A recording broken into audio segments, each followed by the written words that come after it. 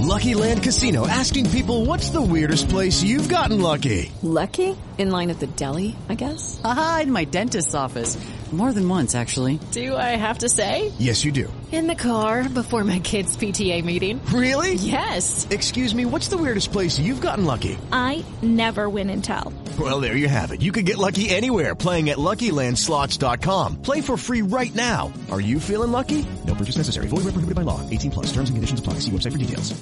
It's rare to find a gift that you know everyone on your list will love. That's what you get with an incredibly soft blanket from Miki Couture. With hundreds of different styles and sizes of Miki Couture blankets, you'll find a gift that they are sure to love every single day of the year. Shop the best deals of the season at MikiCouture.com.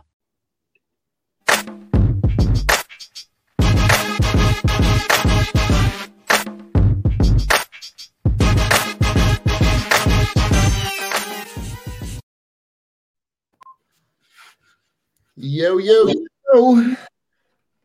What is going on, everybody? How's everybody doing tonight? Welcome to Listless, a very calm, relaxing podcast tonight. You know, just us three hosting together. How's it going, Philadelphia? How's everybody doing? How we doing, Nick? How we doing, Don? Listen, yeah, I feel like I'm in the middle of a sports soap opera. It's just wild. It's like you can't, like, a lot of these sports stories, you just can't write them. Like real life is so much better than scripted, you know? Oscar, you could write them and no one would believe them. Mm-hmm. Like, if you would have told me that this is how the Ben Simmons saga played out, what's up, Chris? I would have never believed you. Never in a million years would I have ever thought that it would have played out like this. And that he would have turned out to be, he would have turned out to be the heel in all this. Yeah. And now, like, the whole situation with how he's handling it now, like, essentially just coming back to get a paycheck and then gets kicked out. It just makes no sense at all. Like, obviously it makes sense to him, but, like, I love the comments from Embiid today. Yeah. The comments from Embiid today basically saying, listen, I'm not here to babysit him. I'm not here to babysit anybody. He's a grown man. He can make his own decisions, but we're moving on. We're adults at the end of the day. I mean, you're a professional. You have to show your professionalism one way or another. Yeah, sure, you're disappointed about some bullshit about how fans treat you, expectations, blah, blah, blah, blah. Right. But you're still getting paid. I mean, bottom line, show up, go out the right way. This is literally a train wreck that's going on with the Sixers, like, at least with Ben Simmons. I mean, I really think, like, I think the Sixers are getting some influence from the NBA to basically say, like, hold on to whatever. Yeah, Chris, we'll get into it in a minute. I definitely did. The getting into the contract, he's 1 year into that deal. I think the NBA is basically saying, like, hold tight because, we got your back. And this whole saga, I mean, the funniest thing is that he wants so bad to be out of here, but yet is self-sabotaging himself to make his value so little that the Sixers are basically going to hold on to him for as long as they want. And I couldn't blame the Sixers for it. I mean, Sixers are trying to protect their investment. It's smart that Adam Silver is coming out speaking on kind of behalf of the Sixers organization because you know how the years with the Hinkie, they dogged us, right? So it's nice to see them come out and say, hey, you know what? He's got a contract he's supposed to honor. This is what we have to do. And to Adam's point about Doc sending him home, I don't know that it was necessarily Doc because there was an interview today I listened to with Gary Payton saying that Doc's the most lenient coach he's ever played for. And for him to do that, I don't know if it's necessarily him. That could have been Elton Brand saying, listen, this guy right now, he's not doing you any good. Maybe Embiid said something, right? It's his team. You're dilly-dallying around. You're on the practice court with your phone in your pocket. You're not even doing anything you're supposed to do. You're not breaking down the huddle. You're not engaged in team drills. You're not even trying. Like, bro, what good are you? But one of the positives is they said I don't think he's gotten paid all month.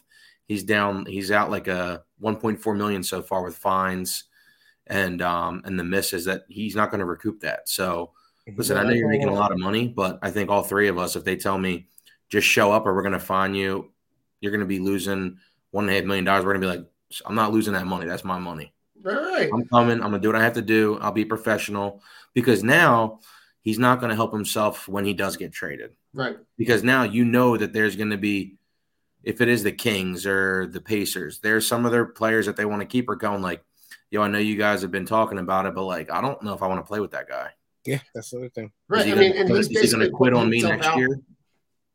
He's putting himself out for the league to be like that. He's become the butt of every NBA joke, to the point where you, like what you're saying, Nick, no, everybody's kind of looking around at themselves and be like, I don't want him. I don't want him here. I don't want him with our core. Like, even Basketball Siberia in Minnesota, if I'm Minnesota, like, I would rather move forward with Anthony Edwards and, and Towns. And I mean, they're never going to be relevant in the West anyway, but just the simple fact of having him there, like, but I would almost send him there, like, out of being petty and spiteful. Absolutely. Like, just send him there, because that's the last place he wants to be. Listen, I don't care if those guys don't want him. They can have him. Take him. Yeah. Like, what do you? I think kind of now it's at the point where the way his mentality is that he is more, we're going to be better without him, because I feel like it's going to be addition by subtraction, just because of his mentality.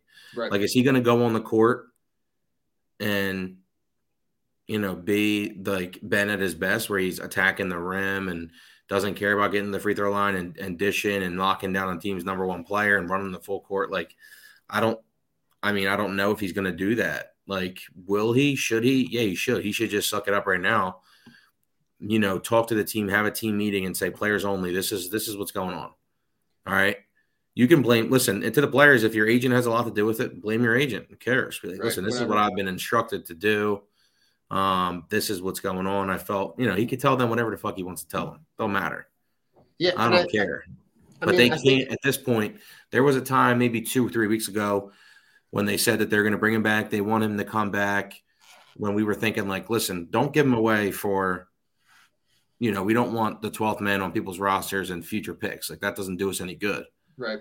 But then his actions since he came back they're not improving that. It's been worse. The way he's acting like a baby. Right. Right. He hasn't come out into now that he was supposed to have a press conference today. Did he come out and talk to the media or no? Nothing. Yeah. So he was supposed to 11:30 appear for the media around 11. I want to say like 11:30. Yeah. And then at one point they said it got pushed back to 12. And then just before 12, like 10 of 12 is when that news hit of him getting kicked out of practice and sent home. And maybe he didn't want to. He wasn't gonna, and from what I can gather from some of the stuff that I saw about what happened, there was a drill that they were all participating in, and he wasn't actively in the drill. And they asked him to step in and participate in the drill, and he basically said, like, nah, I'm good. And they said, no, we need you to come in and participate in the drill. And he said, no. And at one point, Doc Rivers just said something to the kin of, like, listen, if you're not going to be here and you're not going to be here and you're not going to work, you might as well just go home. And apparently he just rolled the ball across the court and walked out. So, like, that to me shows me that, like, we can want him to be all those things, and we can want him to be professional and just come in and do your job and say, but I think what Embiid said, today is you don't pretty care accurate about that, to man. the fact that, like that's not my job. My job is to go out and perform. My job is to go out and win games. And I'm not here to babysit. I'm here to win. So for me, I look at that and I'm like, I think, like, what do you like? Yeah. At the end of the day, how do you go home, look yourself in the mirror, and be like, because I'm cool. I'm in the right. I'm cool with that. He's been coddled his whole life. He's Right. been told that he's the best his whole life. The people in his corner are all yes men. So he doesn't think that way. That's been apparent. Like, I've stood up. Me and Rich have been the biggest, Oscar too, biggest Ben supporters from the jump. been like, listen, we want this kid to succeed. We need to give him the tough love to get him to succeed. But he's not showing it. All the other guys that we've embraced in the city would show improvement. They would want it. They would come and do that. He just doesn't do that. And his mentality is not right for a city like this where people want you to work hard and earn it, right? I think the two biggest things that I gathered from what Embiid says weren't necessarily that, I like what he said what he was supposed to say, basically, but the two things were shots, but they were also very important, which is when he said, I don't care about that man anymore, one. And the second one was he said, I'm not here to babysit. And he said, it doesn't matter if I am here to babysit because he doesn't listen anyway. He said it was more like, I can't babysit somebody who doesn't listen to what I tell them anyway. Right. So he's basically saying, like, it doesn't matter if I have a conversation with him. Maybe they have had that conversation. If he's just talking to himself, basically, what's the point? Don't waste your energy. I mean, him and Tobias have stepped up from, like, their conversations and getting the team together and ready to play. Now, listen, let the kid play. Let Maxey play. That's what I want to see. Yeah, I mean, I think if you can start to let those young guys play and get those young guys, I think you saw a lot of growth in Thibault over the summer with the experience that he got playing with the Australian national team. And he's only going to get better. So I think, between, putting Maxey in the starting lineup, still being able to bring Thibault off the bench to be that defensive presence. I think, having the George Niang signing is good. It gives them another outside shooter off the bench. I like the fact that it kind of pushes Korkmaz a little further away from more minutes, kind of eats up some of those minutes that, you don't really want to give Korkmaz because he hasn't shown you that he can do it on both ends of the floor. Yeah. But,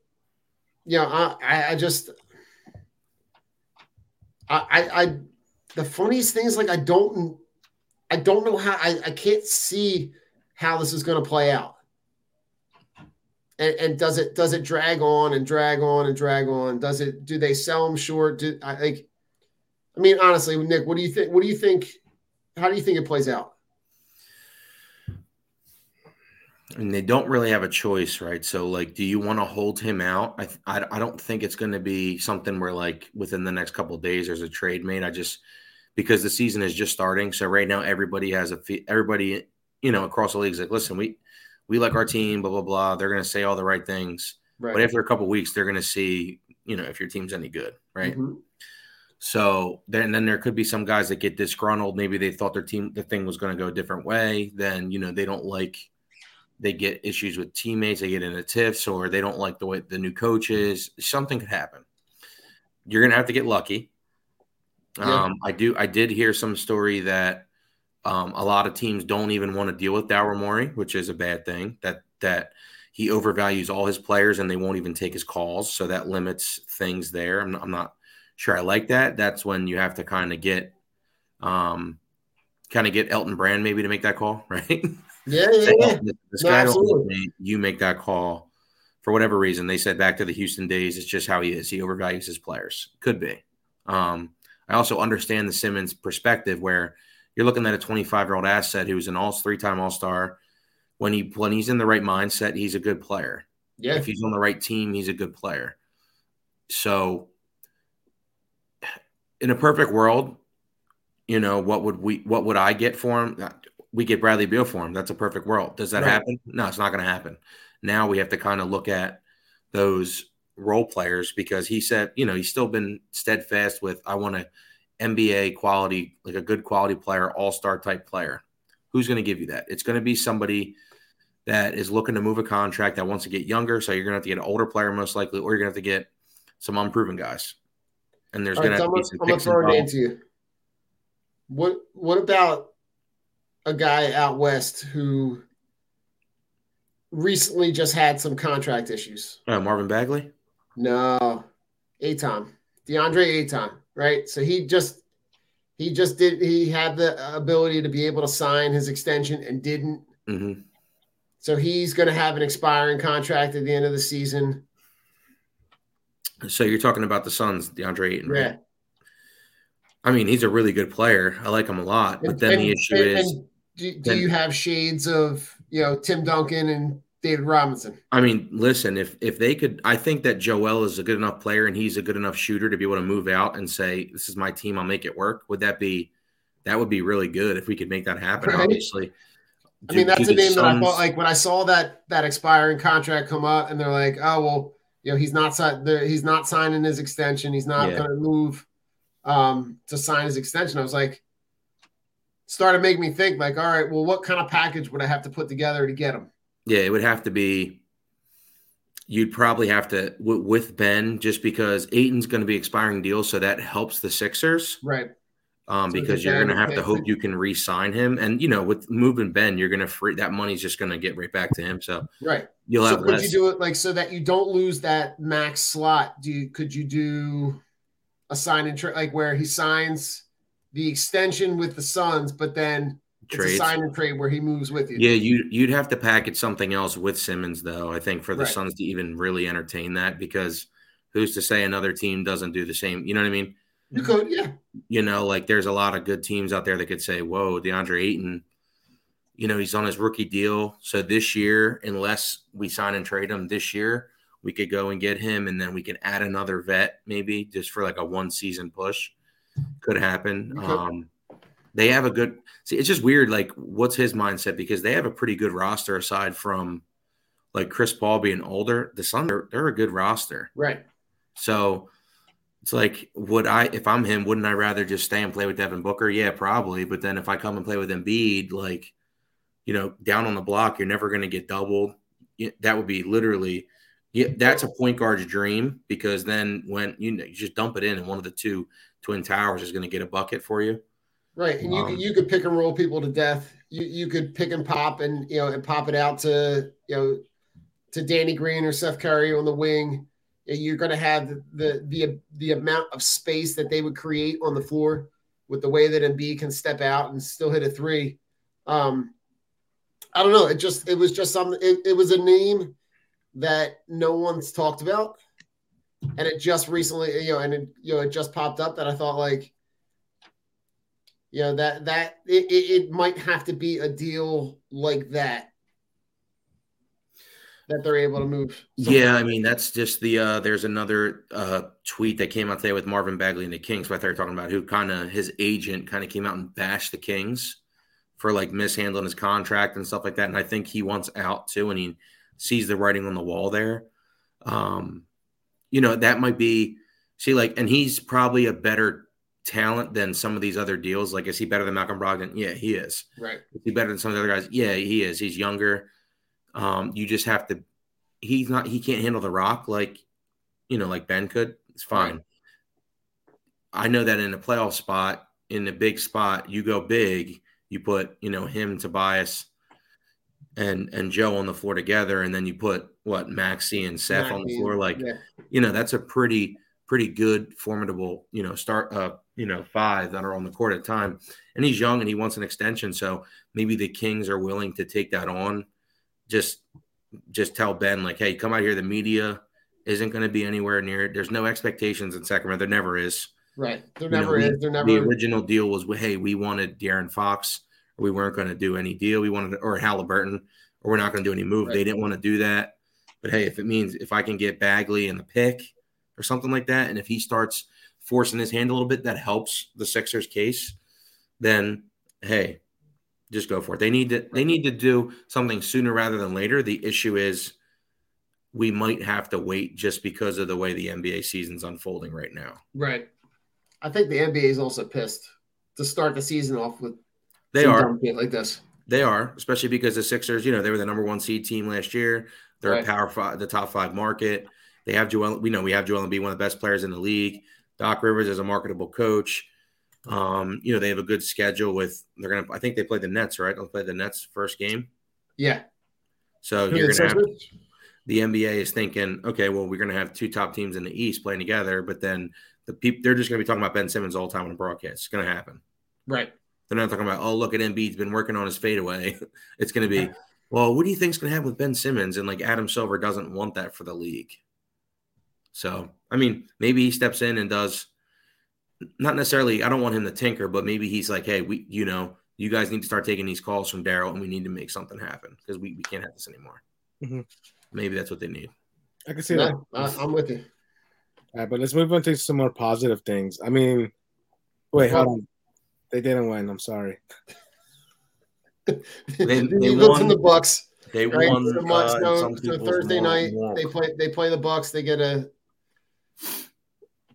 I mean, I don't even know what to say at this point. You know, you've got a team that just. Mary redeemed a $50,000 cash prize playing Chumba Casino this year. I was only playing for fun, so winning this was a dream come true. Chumba Casino is America's #1 social casino experience. It's serious fun. With over 80 casino-style games to choose from, you too could win life-changing amounts of cash. Be like Mary. Log on to ChumbaCasino.com and give them a whirl. That's ChumbaCasino.com. No purchase necessary. Void where prohibited by law. 18+. Terms and conditions apply. See website for details. The voice in the preceding commercial was not the actual voice of a winner. Doesn't show any we always said from the beginning it was week to week.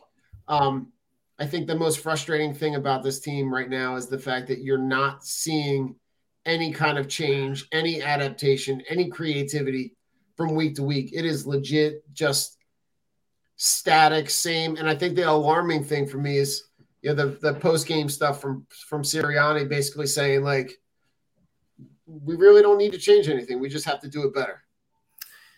And that's when it's concerning.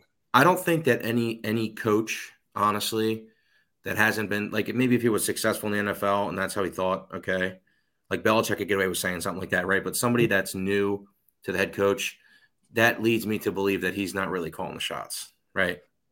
When I hear him say that, because if he says we need to do this and this, and then what's his meeting like with Howie on Tuesday? Yeah. Does he get an earful and they're like, hey, listen, you're supposed to go up there, tell the media you're going to do better. Right. And then that's it. Let us call not running the ball is part of the problem. It's not the only problem, Adam. So you have a young quarterback who, listen, people can say what they want. They said it before. Oh, let's give him a shot. I've been adamant. He was never the guy. He's never going to be the guy. You can watch him. You watch him play. He's what he is. Would he be a very good backup? Absolutely. Would he be serviceable on a really good roster? Probably. But they run the same plays, right? They don't do anything across the middle. They don't give the running backs enough touches in general. Not even just run the ball. They don't give them enough touches, period. They don't. It reminds me of like the Tecmo Bowl playbook. Yeah. Right. You got 4 plays, and it's the bubble screen. It's the RPO. Yep. It's the thing. I don't know if Sirianni is like, because you look at Jalen's numbers. I think his numbers are better. His numbers are better than how he's actually played. Right. He's got 8 touchdowns, 4 picks. That you're like, all right, that's not bad. But when you watch the game, you're like, well, this dude doesn't know what he's doing. Mm-hmm. So right. I mean, we've talked about the arm talent. That's a big red flag. He doesn't have the arm talent. So people like, I've gotten arguments with our friend groups. Oscar knows, like, they're like, well, but I'm like, listen, but if you got the arm talent, first of all, he's late getting the ball out. I think it's because he needs to put everything into it. He can't just turn his hips and flick the ball out and get it where it needs to go. He can't do it. I mean, look at some of those young guys that are playing right now. Everybody else, like Allen and Herbert, like those guys are in his same age group, right? Kyler Murray, same size. I mean, they sling it all over the place, and they can get the ball to any spot on the field at any time. And Hurts can't. He just like there's no getting around that one. I mean, he can have all the intangibles in the world, and he can have the best character on the team and be the best teammate and. Mm-hmm. But that one thing is his flaw. That's his character flaw. That is going to be the difference between him being able to be a guy that you can build around and him being a guy who's essentially, I don't think it's a shocker to say that his trajectory is probably a career backup. But I also think you have to play him every game, every play to see every aspect of the game, but I think you have to start to give him the opportunity to look at him, let him drop back in the pocket, let him make throws from the pocket, even if he's going to fail, right? Even if he's throwing picks, run the whole playbook. Give him the ability to be able to throw balls over the middle, to throw. I mean, the alarming thing is, though, is that, I mean, when you see him throw a deep ball, and I think we said this last week, I mean, he legit looks like the schoolyard kid kicking the ball off when you're playing two-touch in the schoolyard, where he's like taking like 4 steps to get the ball 45, 50 yards down the field. Yeah, and that's part of the reason what leads to picks and why we're not having any big plays, because you can't get the ball out in time, right? Like you see every game I watch these quarterbacks, like these guys, they just, they take 3 steps and they can just turn and throw it and it goes 50 yards, no problem, right on a, and they put it where it needs to be. So, and receivers, it's not college. Receivers in the NFL, if they're covered, they're open basically, right, Oscar? So if the guy's on your back hip and you're running across the middle, you're open. But in his mind, he might think, he's not open. Well, especially if you don't have the arm talent, because when you go to throw it, if you don't have the arm talent, that guy can just go, he can cut in front and that's a pick. So, guys aren't running wide open like they were at Alabama or Oklahoma, right? So it all goes back to, we talked about this before, he did lose his job at Alabama, right? Mm-hmm. To Tua. Now, you guys have watched Tua play. Tua stinks. Tua stinks. He's garbage. He's got a rag arm too. So, like, these guys, they have the intangibles that Nick Saban likes. They're smart. They're good leaders. They'll say the right things. They're going to work hard. They're going to have their teammates back. They're going to be supportive. They're going to study. They're going to game plan. They're not going to go out and party. They're going to be home in bed by 9 o'clock, getting their sleep, waking up, ready to play. It's great. But sometimes I need you to step into something and let it rip, and they just can't do it. Right. They can't do it. And then the issue becomes their best play, like their best 2 plays on Thursday night were 2 pass interference penalties. Like just chucking the ball up. So it's just like crazy. Like Nick Sirianni watches film. He says, anyway, he watches practice. You have Miles Sanders, right? He would be a starting running back on what? 15, 16, probably more than that in the league right now. Right. He's your best playmaker aside from Devontae Smith, and you just don't give him the ball. Yeah. Well, he had one doesn't make touch. Any sense. He had one touch at halftime. But that's what I'm saying. Like, I don't need you to turn around and run the ball 15 times a half. I would love it. I like that. I think your linemen need that. They need push. Your line will look fresh to help your quarterback. But maybe if they would do 5 runs a half, then the play action becomes a real threat. Right. But the play then you can play action. Then you can run. Then you can run halfback wheel routes. You can run the CMC route where they cut out. They look, they're going to the sideline, and then they cut across the middle, and he's wide open, and he gets a 20-yard pickup on 3rd and 15. Right. But they don't do that because he's not setting it up. So, like, my concern is you have all week to prepare your game plan, plan your plays out. They say usually you have your first couple, 4 or 5 drives scheduled. Right. Like, hey, if it's 3rd and 1, this is what we're going to do. 4th and 1, we're going to do this. We're going to punt here. We're going to go for it. So, like, what are you doing? Are you not doing that? Like, I think I do think he should experiment with giving up play calling. But then the issue is Shane Steichen, who's the offensive coordinator, the Chargers ran him out of town because they said his play calling was terrible. Right. It's like, is he going to be – if he runs the ball and he sets it up, maybe he learned from that mistake in the Chargers. He can come here and say, okay, we'll do this. It'll work. I didn't do this before. I should have did this. Yeah, I don't get the going away from, like, they talk about how good Sanders is and they talk about Gainwell, but then they don't get on the ball. They don't make it a point to get on the ball, whether it's on a wheel route, whether it's when was the last time you saw them run a draw or a screen, right? But it's all these RPOs, and the thing that I think people don't realize is that, like, that RPO, like, instead of just having him drop back, make a read, like, when was the last time you saw them run a slant? They don't do it. They haven't done it for the last 3 years. It doesn't make any sense. If you go back and look at Devontae Smith's tape at Alabama, what was he running all day long? Right? He's slants. running those 10-yard slants. Making people miss. And that's what he does best. And I don't get how, listen, we all sit and watch the same game everybody else does. They have access to so much more information than we do.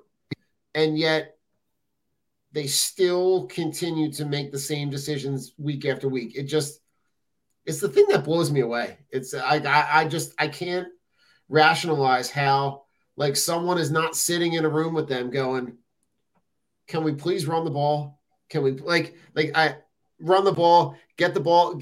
We've got this select group of skill players between Smith and Gainwell and Sanders.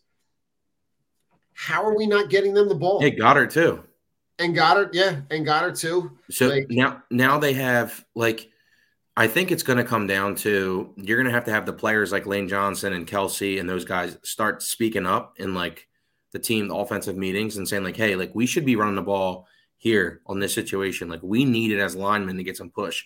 Do they do that? I don't know. They talk about them being leaders. That's something the leader would do. And if I'm the coach, I have enough respect for them to know that they're not trying to undermine me. They're trying to help me. It just goes back to this is not just Sirianni.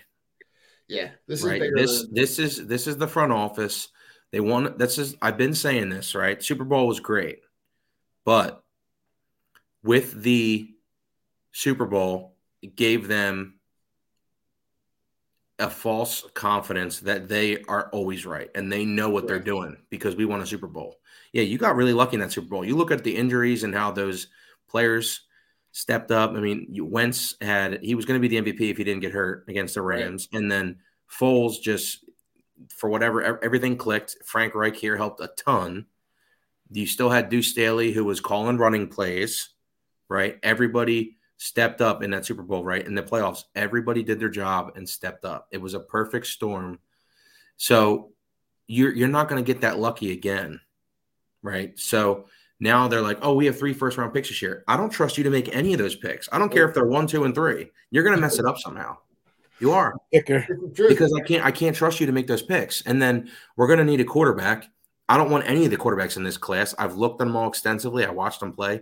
There's no way that I'm just wow, this kid is special. Nobody. No, like a lot of people are talking about the kid from Liberty. I am not. Malik Willis. No, he's small. Listen, I don't want another 6-foot athletic kid. No. Unless he's Lamar Jackson, I'm not interested. Right. Right. And then I don't even want Lamar Jackson because this coaching staff wouldn't use him right. The Ravens drafted Lamar Jackson and they completely rebuilt their entire offense to complement him and make it work. That's what you need to do.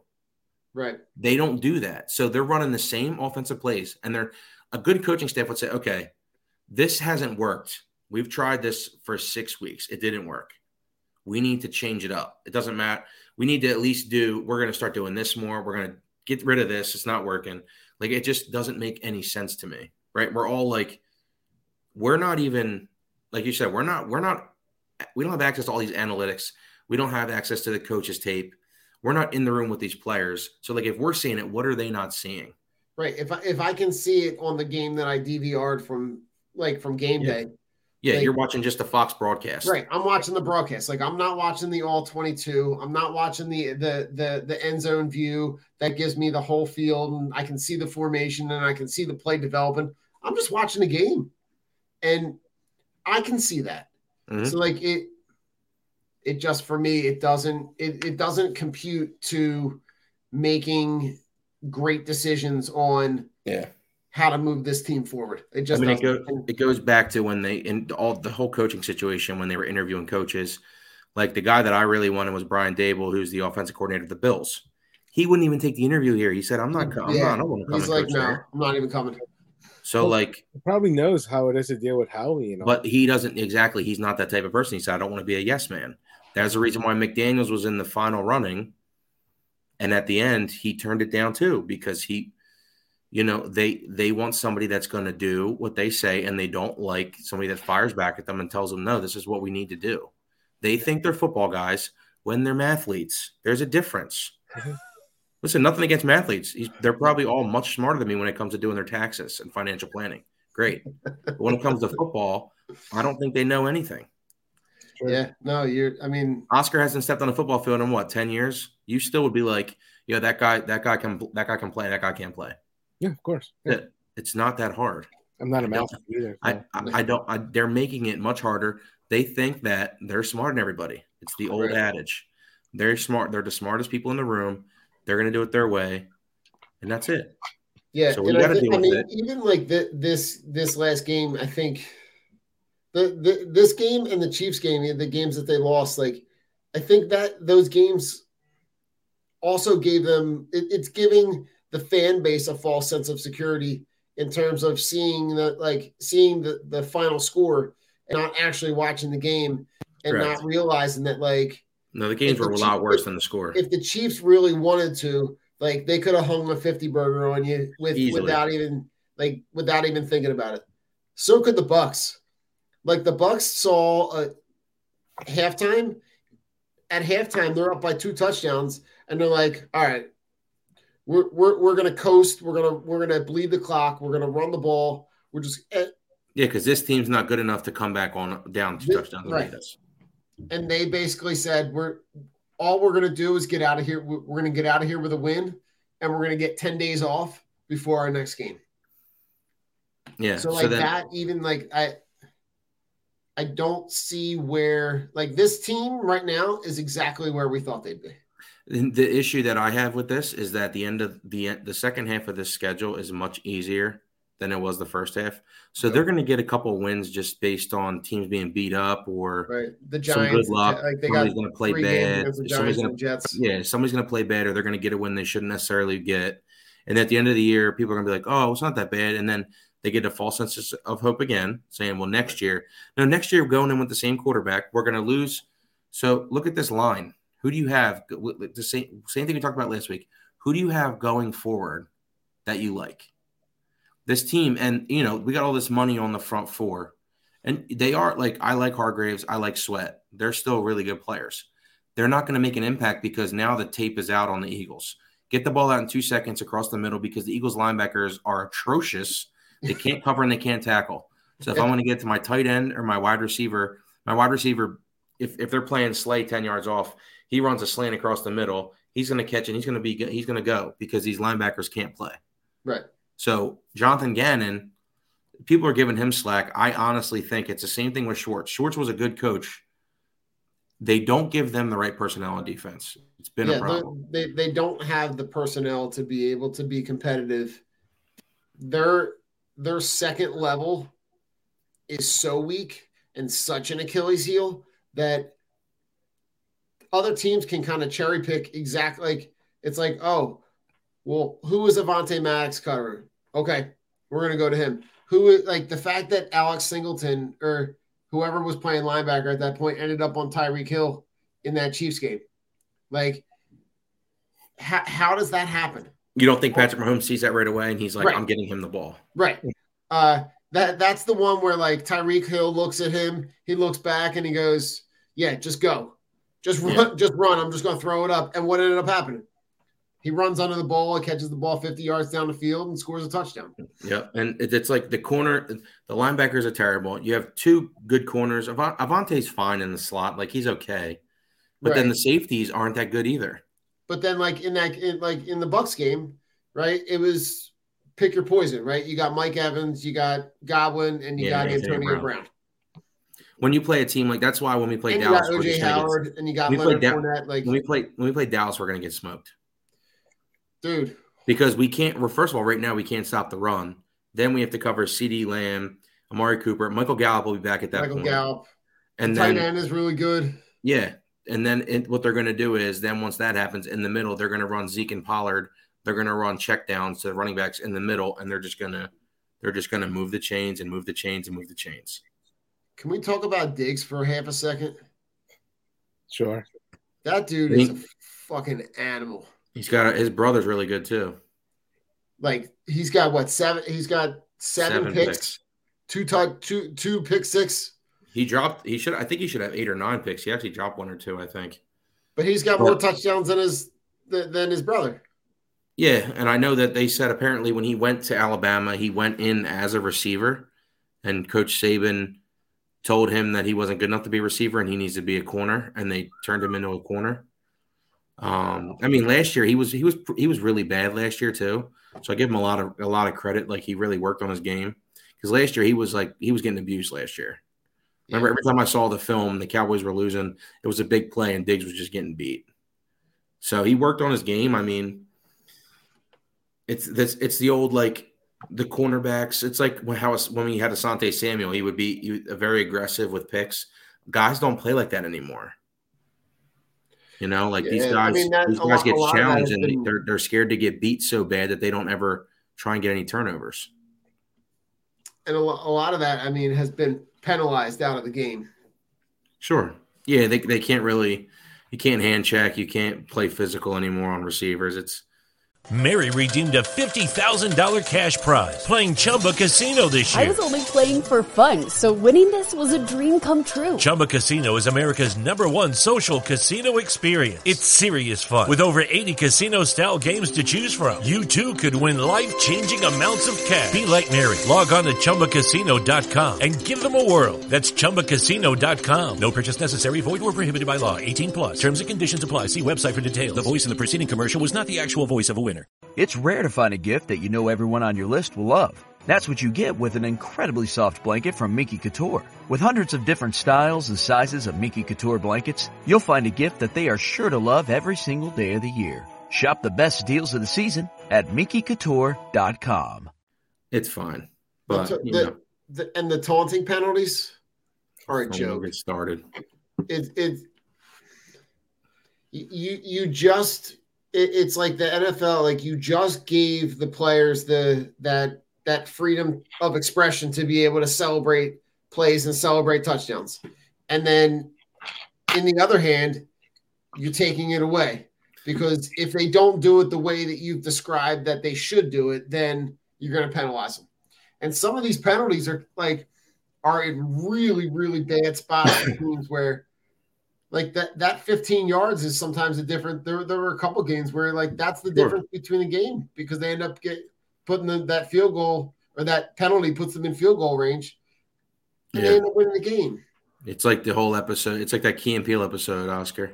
Yeah, the football episode when the referee gets right down at his pelvis when he's doing the humping, and he's like, "You do it one more time," he blows the whistle. That's what they're doing with the taunting penalties, bro. It's like they're watching everything. They're watching what you say. They're like, is he going to curse? If he curses, I'm going to get him.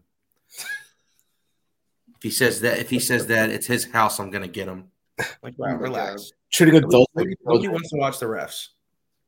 Yeah, good refs. I don't know. I don't know your name. I don't see you.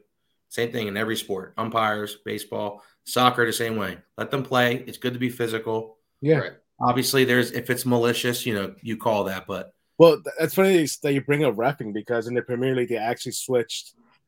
They didn't switch. They kind of instructed officials to stop calling fouls for soft touches. Yeah, be aggressive. They're grown men, and the quality of the games have gotten so much better. Like it's ridiculous. Like and then people stop because the players too adjust. They know. Yeah, of course.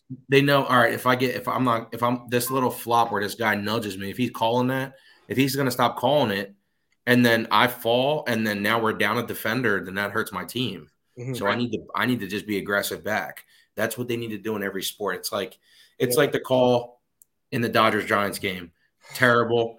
Not saying that he was going to get a hit or the Giants would have won, but you can't call a check swing. That first of all, he did check his swing. You struck him out on that to lose the series for the Giants. You just can't do that. The fact that game that decided not only that game but that series between two teams that won 100+ games is such a travesty. And people only remember. And the craziest thing is that they have replay, but they won't replay that judgment calls. Yeah, okay. Like and you look at the replay and you can see clear as day. You're like, all right, he didn't swing.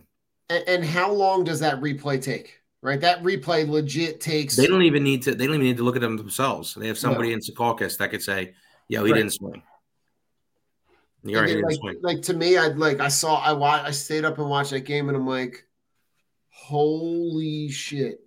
That legit thought. Like if that would happen to the Phillies, that's how that game just ended. Because it's the Giants, and they don't have the media presence. If that would happen to the Phillies or the Yankees or, a team like that in a major market to lose a series, it would be really bad for the sport.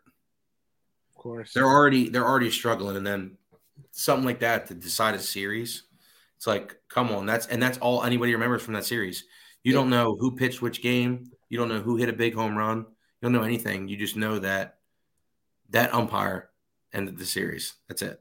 That's it. That's all. And that's all. And then that's what people are going to remember next year too. So that's exactly what you're saying. It's just terrible. I can't believe I'm rooting for the Braves, to be completely honest with you. Yeah, you know what's funny is that I am too, because I don't want them to win the World Series, but like I can't stand the Giants. I mean, I can't stand the Dodgers. Man. Dodgers. Yeah, no. I know if we were playing, we would win because we always beat the Dodgers. The Dodgers could never beat the Phillies. But it's like I just saw that too. Bellinger had a 3-run home run tied up, and now they're winning in the top of the ninth. So the Braves, I mean, it's a game they were up. I was looking at the seventh inning. I'm like, oh, they're up by 3. They should win this and go up 3-0. And now they're going to lose. So and here, like, does that swing the series back? Like, does that give the Dodgers that gives them momentum playing another? They're going to play Game 4 at home. I can't remember who's. Do you know who's starting for them the next game? I will check and find out. But like that like having that, like I saw that 3-run home run come up, and then now they're up, going into the top of the ninth. Does that now swing them? Does that now swing the momentum back to the Dodgers now having another game at home, being able to tie the series up 2-2 when legit, the Braves could have been up 3-0. Yeah, it doesn't say, but like, and the Red Sox are winning too right now. They're up 2-1. They're up 2-1, right? They're up 2-1 in the series too. Yeah. So I'll have to look and see who the scheduled starters are, but I mean the playoff baseball games have been pretty good. So that's good for the sport, but it's like people are still talking about, like we're still talking about the umpire. That was last series. It's been 3 or 4 games now that have gone on since then, and it's like people are still talking about it and wondering how you have replay and you fuck it up, right? It's like when the NFL first started with the replay, they had replay and they were fucking it up. And with all the cameras and technology today, like you can see everything. Well, so to not be allowed to challenge that, or at least that should be an automatic. Like any check swing should be an automatic. Like, the umpire has a thing like, hey, check that. And they go, yeah, he swung, or no, he didn't swing. You're like, all right, he didn't swing. Or he didn't swing. Like when they're asking for the appeal, right? The appeal shouldn't be to the umpire at first base. The appeal should be to the guy who's sitting in a booth under the stadium that has 65 camera angles, because now that Fox, like whoever's broadcasting the games, it's Fox or ESPN or whoever, they've got cameras in the dirt. They've got cameras right in front of the plate. They've got the cameras that are going down each baseline.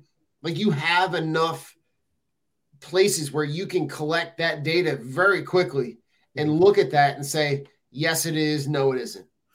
And I've done that at games before on the line.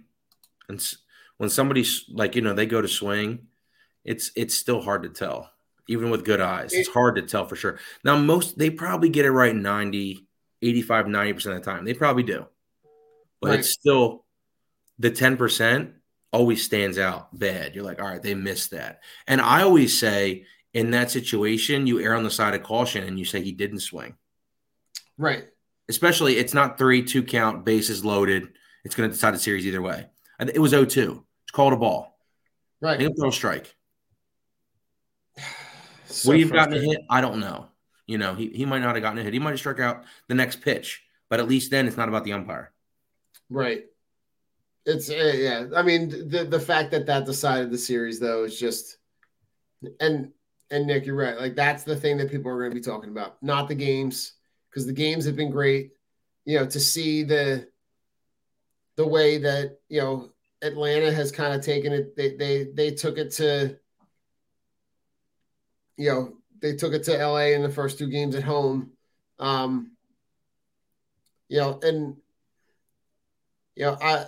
would like to see like if I'm rooting in the AL, I'm rooting Boston. Like I don't want to see I want to see the Dodgers and Astros lose. But I think either way, it's going to be a good series. I would say that it's been pretty good so far. You know what I mean? But we'll have to see what happens. I think Right. that. Let's go to better news, right? Finally, we could talk about this. I mean, the first game, then the two of the 4 goals that they gave up in that first game early, when they gave up those 4 consecutive goals in the second period, were kind of fluky, right? You've got one that bounces off the boards in the back, comes back and caroms off Hart, and the way that they came back and played last night, I think the thing that I'm liking about what I've seen out of the first 2 games of this team is that there's a lot of aggression, right? There's a lot of aggressive play. There's a lot of guys that are shoot first, not trying to make 67 like you don't have Voracek trying to make 3 extra passes to get, like you've got Atkinson and Ellis and those guys that are trying to get shots on the net. And I think you can't score without shooting. You need shots to score, man. I always say, as I love hockey too, growing up watching the Legion of Doom line and like how good they used to be. It's like if Hart plays to his potential, this team is significantly going to be improved. Now, the defense still probably isn't where it needs to be, but they've made significant improvements with, pairing Provorov with a competent guy that he can learn from. Makes his life a lot easier because look at the numbers at the end of last year. Provorov probably wasn't that good, but I think that he was just trying to do so much. Every time I watched, he was on the ice a ton, and he's trying to be aggressive because the other person next to him is playing. He's playing with us. You know what I mean? He's playing with guys that shouldn't be, first line defensemen, right? They should be, minor league guys, or maybe somebody gets hurt, they play. It's like Ellis is a good player. I like Ellis. He's always been a good player. Yeah. I like, Ristolainen, like he's got a bad rep just because he played in Buffalo for so long, and they always have stunk. They haven't been good since what? Since they had those black jerseys, man. Yeah, wow. You know what I mean? That's probably the last time they were like, I remember them being like good. They probably had a year before then, but I remember when I was a kid and I got really into hockey for a while. I'm trying to remember who the goalie was at the time. He was really good. Was that Hasek? It was probably Dominic Hasek, yeah. But like the way he used that to wear they he used to wear a weird face mask too. And I remember Osgood on the Red Wings used to wear they wore different helmets. Right, they wore like the regular hockey helmet with the wire cage in front. Yeah, and it looked weird, but they probably had really good vision. You know what I mean? But it's like, so this team is going to be better just based on the acquisitions they made, right? They're a year in the Vigneault system.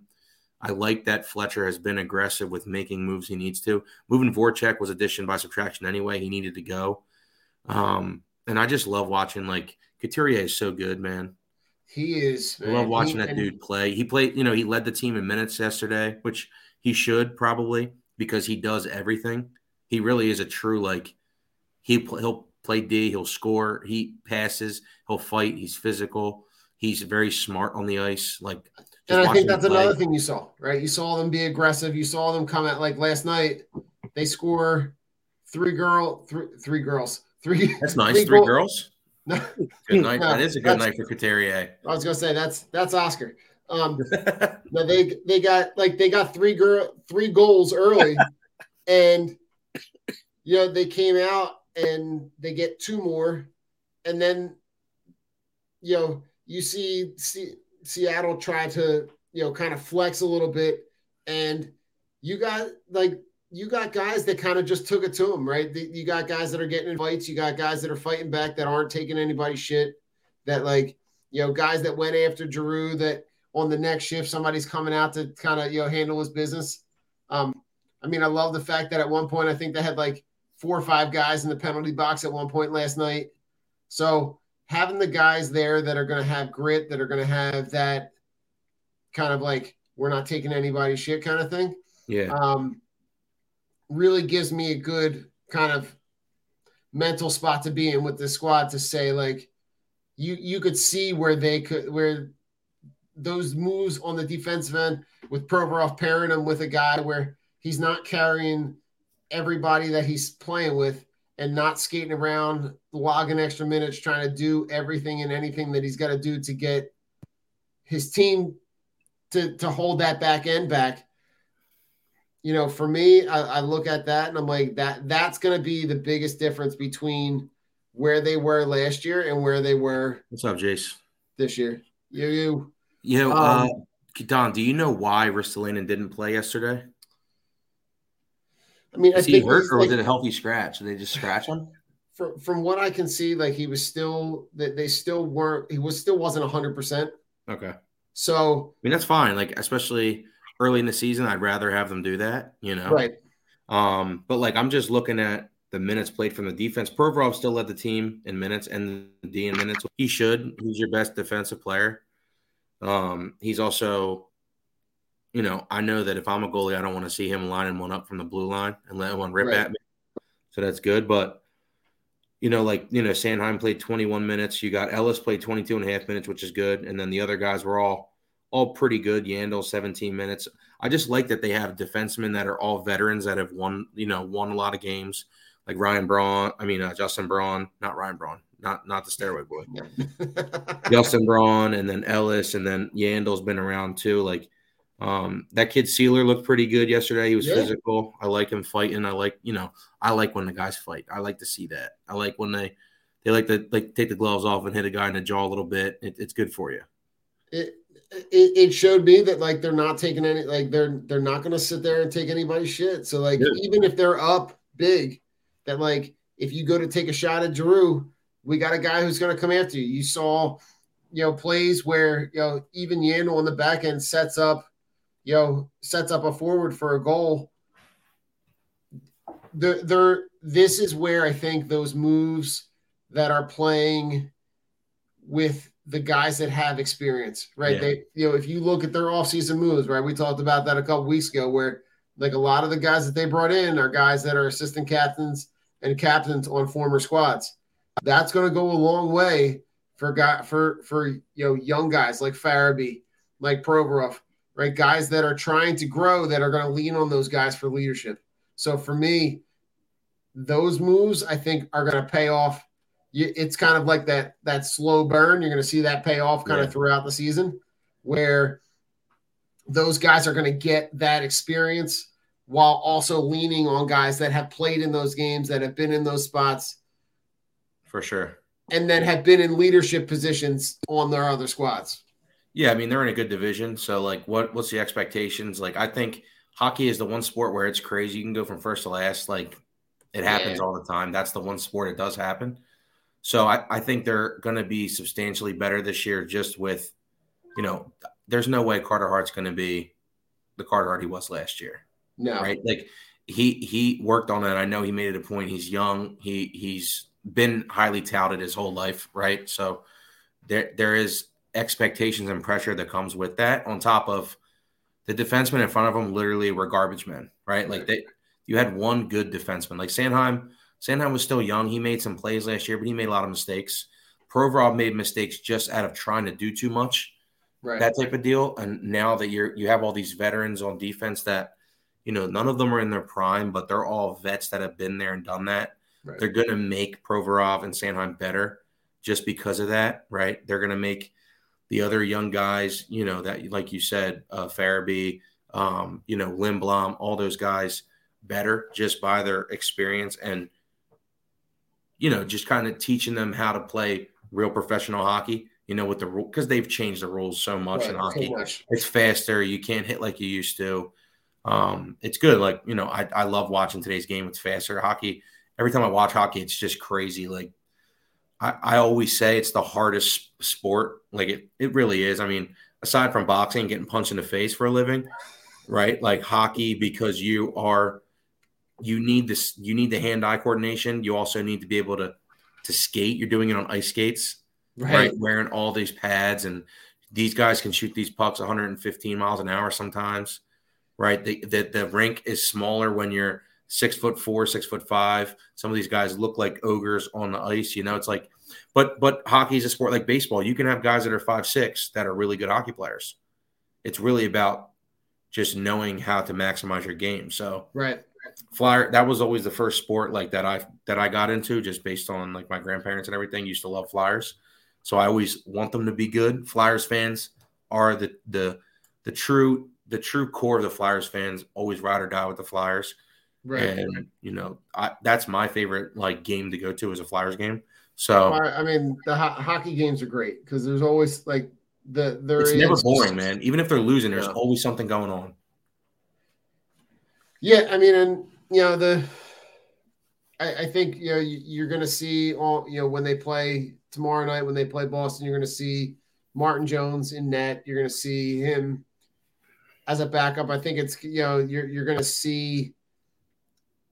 I mean, he's a guy who was kind of stuck on a really shitty San Jose team last year. Yep. So it was a move that didn't get a ton of notoriety, but could be a move that kind of gives them support. I think Mary redeemed a $50,000 cash prize playing Chumba Casino this year. I was only playing for fun, so winning this was a dream come true. Chumba Casino is America's #1 social casino experience. It's serious fun. With over 80 casino-style games to choose from, you too could win life-changing amounts of cash. Be like Mary. Log on to ChumbaCasino.com and give them a whirl. That's ChumbaCasino.com. No purchase necessary. Void where prohibited by law. 18+. Terms and conditions apply. See website for details. The voice in the preceding commercial was not the actual voice of a winner.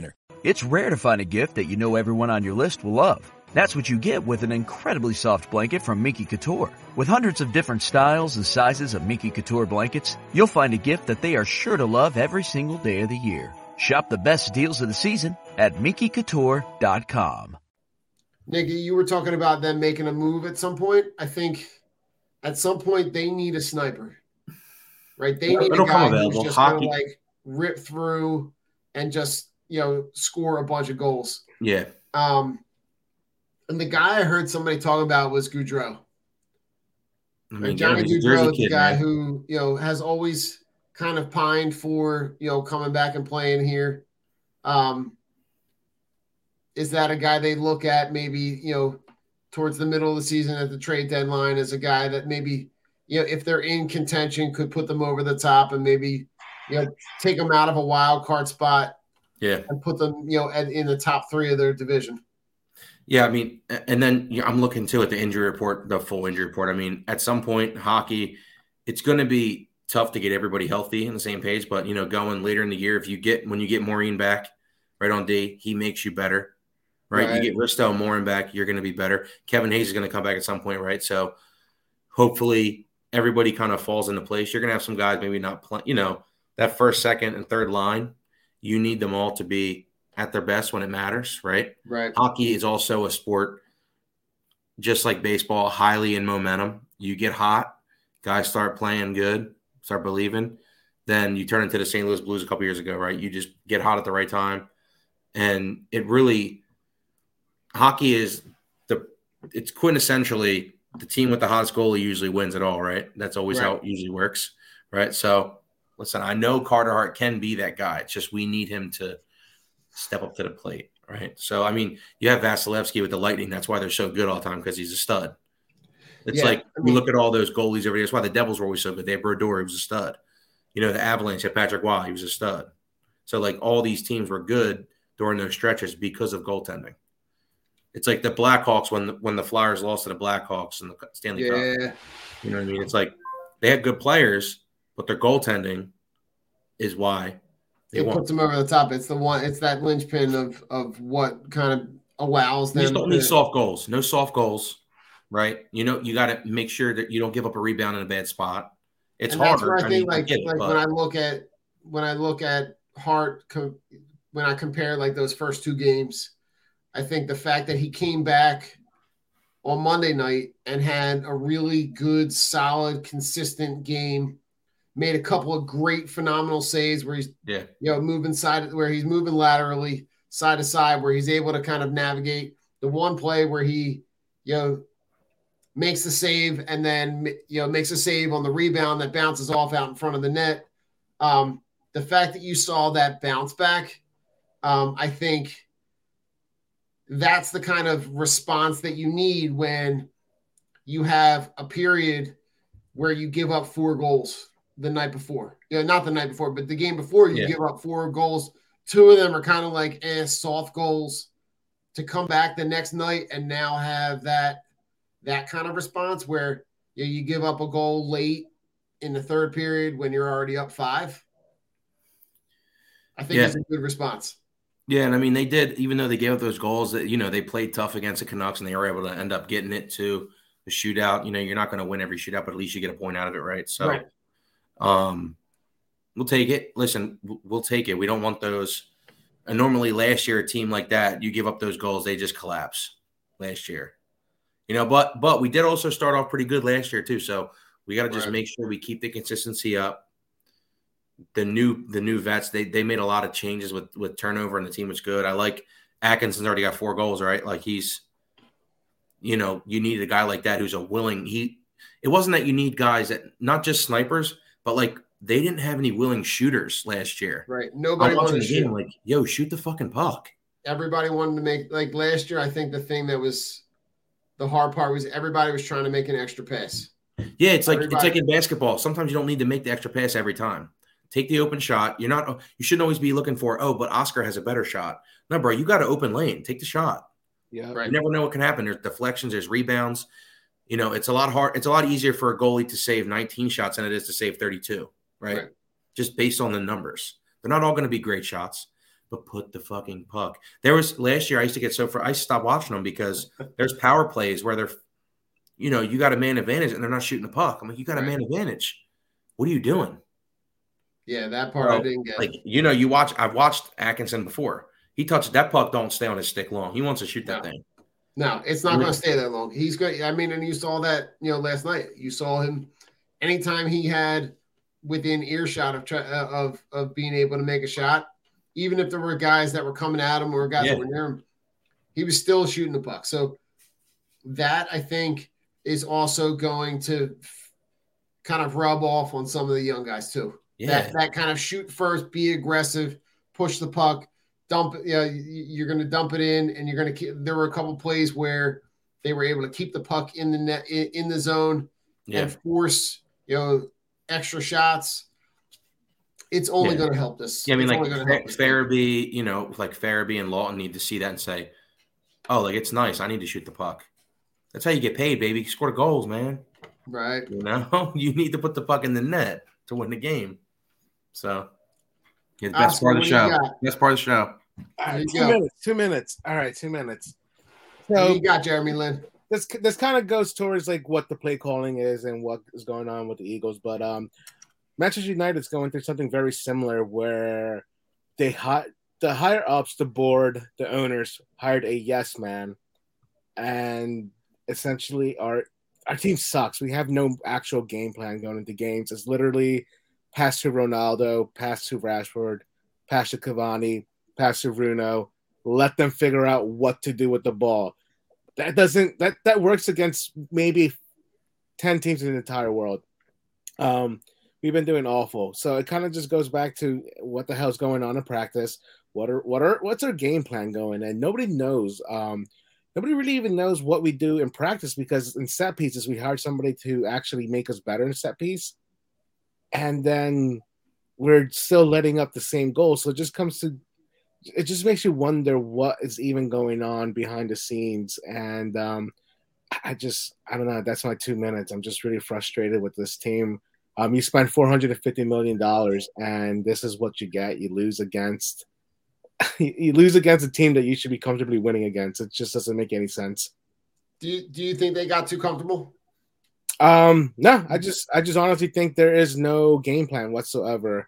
Do you think they got Ronaldo and just said, "Fuck it, he can do whatever"? Essentially, yeah. And honestly, I still want Ronaldo on this team. I'm not saying that he hurts us. It's just that I think what ended up happening is they were like, "Oh, we got Ronaldo. We no longer need to buy a midfielder because he makes up for that with his miracle goals." It just doesn't work that way in the Premier League. It's literally, it's the stupidest league in the world, because the worst team in the league could beat the best team in the league any day of the week. Yeah, the talent level is so good, right? Yeah. Yeah, it's just like that's why. You spend all this money on good players, but you also need to make sure you have a good coach that the players respect and also knows what he's doing. This way, you can say, just because we have Ronaldo and he's really good, the other team that we're playing, Liverpool, they're really good too. Yeah. They got a lot of really expensive players that are making a lot of money. And so we can't just play street ball, right? Yeah.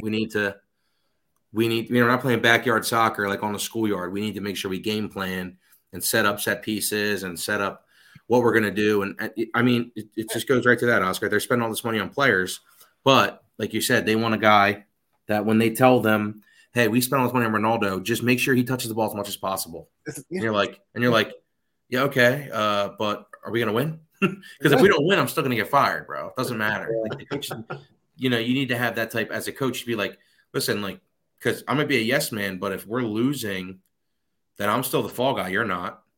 Mm-hmm. So like, I'm going to try and win. And that's like, it just comes back to like these coaches nowadays. These owners have too much.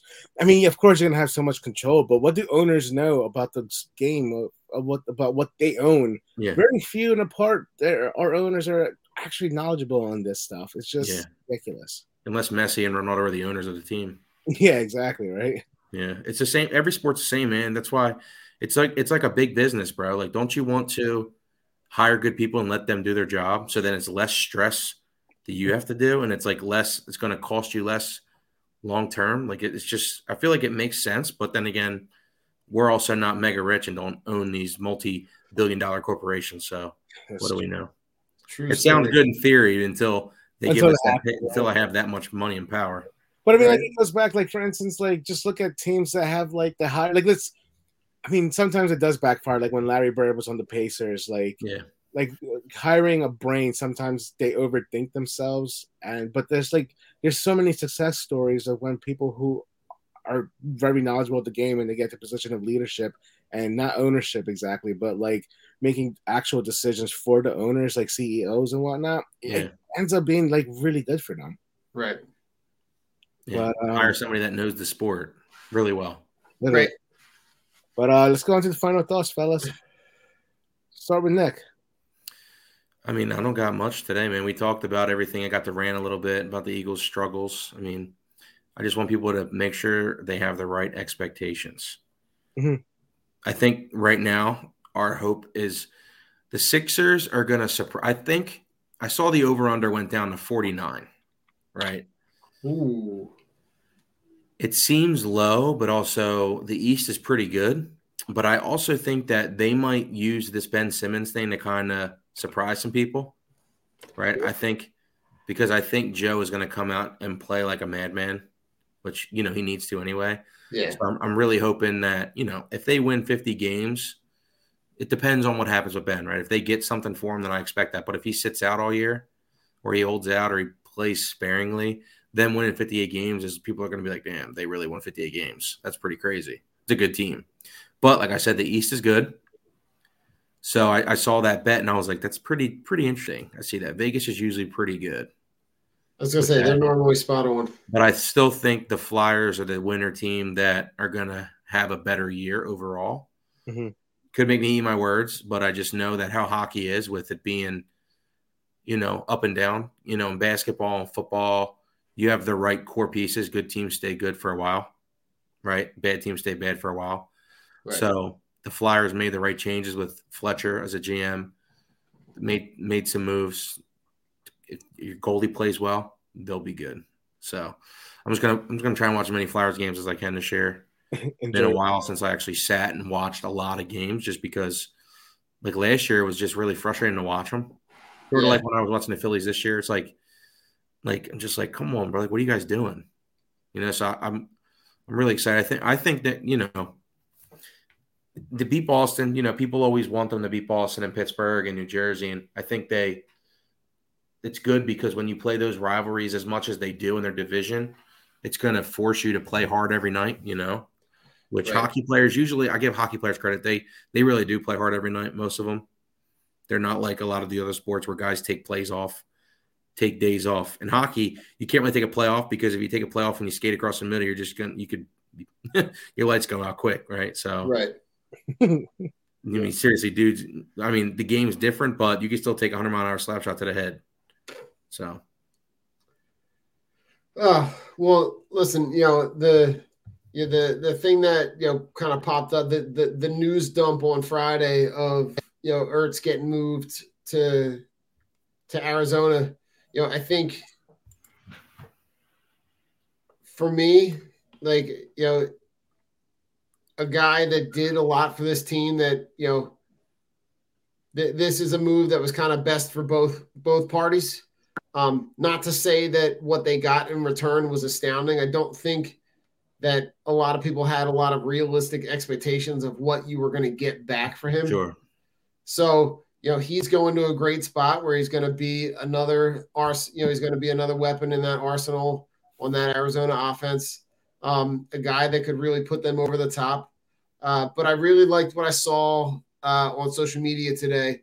A lot of the thank you that he put out to the fans and to the city really kind of speaks to, we kind of started the show talking about character and the character of a player, and how, Ben Simmons is kind of on one end of the spectrum. And I feel like, Zach Ertz is kind of on the other end. He was a guy who, always kind of gave back. He and his wife kind of, they had their foundation.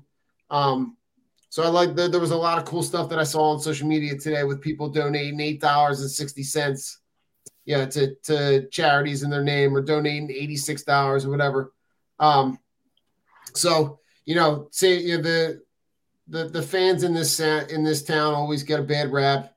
They always get highlighted for doing, stupid shit, and dumping popcorn on people. But, I think that there are things like this that also happen in the city that we've seen a lot happen over the course of the last couple of years.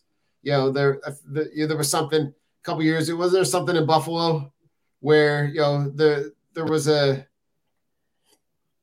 game where they won, and then everybody they needed the Bengals to win. What was it? They won, and they needed the Bengals to That's what it was. win. But I don't remember who they had to beat to get into the playoffs, and they did. And they like Bill's Mafia gave a lot of money to charity to Andy Dalton's foundation and stuff. That's like what that. it was. Yeah. So there's been a lot of that kind of stuff going on in sports. So which is good. Yeah, which is great, and it kind of it allows those fan bases to kind of collectively merge together. But I love what I saw from this fan base today. And good luck to him. Oscar, what do you got? I mean, it's just a shame. There was reports saying that this unrest started last year, right, with Ben Simmons.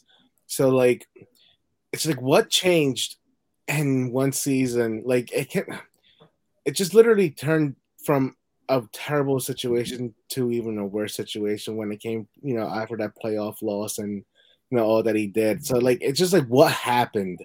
What happened in that locker room? Was it really the fans that did it?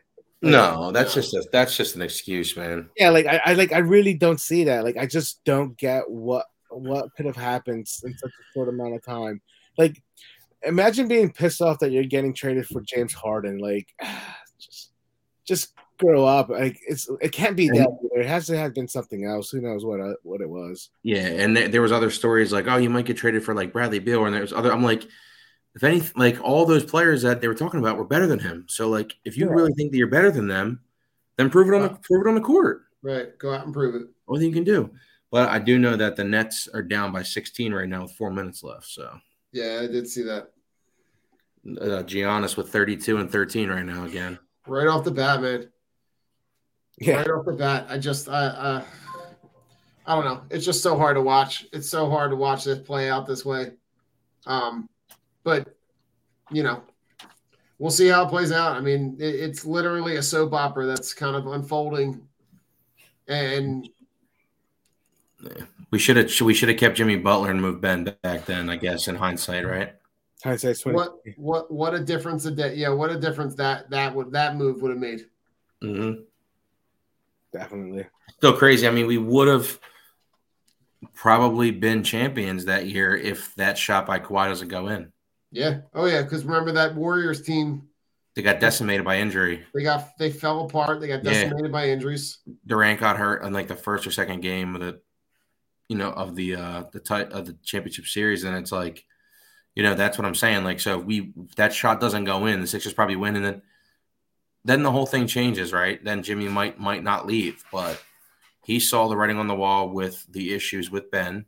Yep. And how he was coddled by the organization. He was a scapegoat. Everybody wanted to, kind of bash on Jimmy Butler, but hindsight being what it was, he was right. Durant just hit a 3, so all right, Philly. He's unreal too. Well, it's been a pleasure, guys. Definitely be back next week, right? Hopefully, Rich can join us. Check out. We got our second episode of Drunk on Ice on Thursday night. So, we're going to be, crushing pucks and scoring goals and talking about all things the first 3 games and kind of work around the league a little bit. Mike Giletto from Fired Up is going to join us on Thursday night to talk some pucks. So, Clark Duke, baby. Should be a good conversation. And all the support for that show has been great. We're pushing over 2,100 views on social media. So everybody who's kind of checking that out, thank you for your support. See you on Thursday. Peace. Deuce. Peace out, boys. Mary redeemed a $50,000 cash prize playing Chumba Casino this year. I was only playing for fun, so winning this was a dream come true. Chumba Casino is America's #1 social casino experience. It's serious fun. With over 80 casino-style games to choose from, you too could win life-changing amounts of cash. Be like Mary. Log on to ChumbaCasino.com and give them a whirl. That's ChumbaCasino.com. No purchase necessary. Void or prohibited by law. 18+. Terms and conditions apply. See website for details. The voice in the preceding commercial was not the actual voice of a winner. It's rare to find a gift that you know everyone on your list will love. That's what you get with an incredibly soft blanket from Miki Couture. With hundreds of different styles and sizes of Miki Couture blankets, you'll find a gift that they are sure to love every single day of the year. Shop the best deals of the season at MikiCouture.com.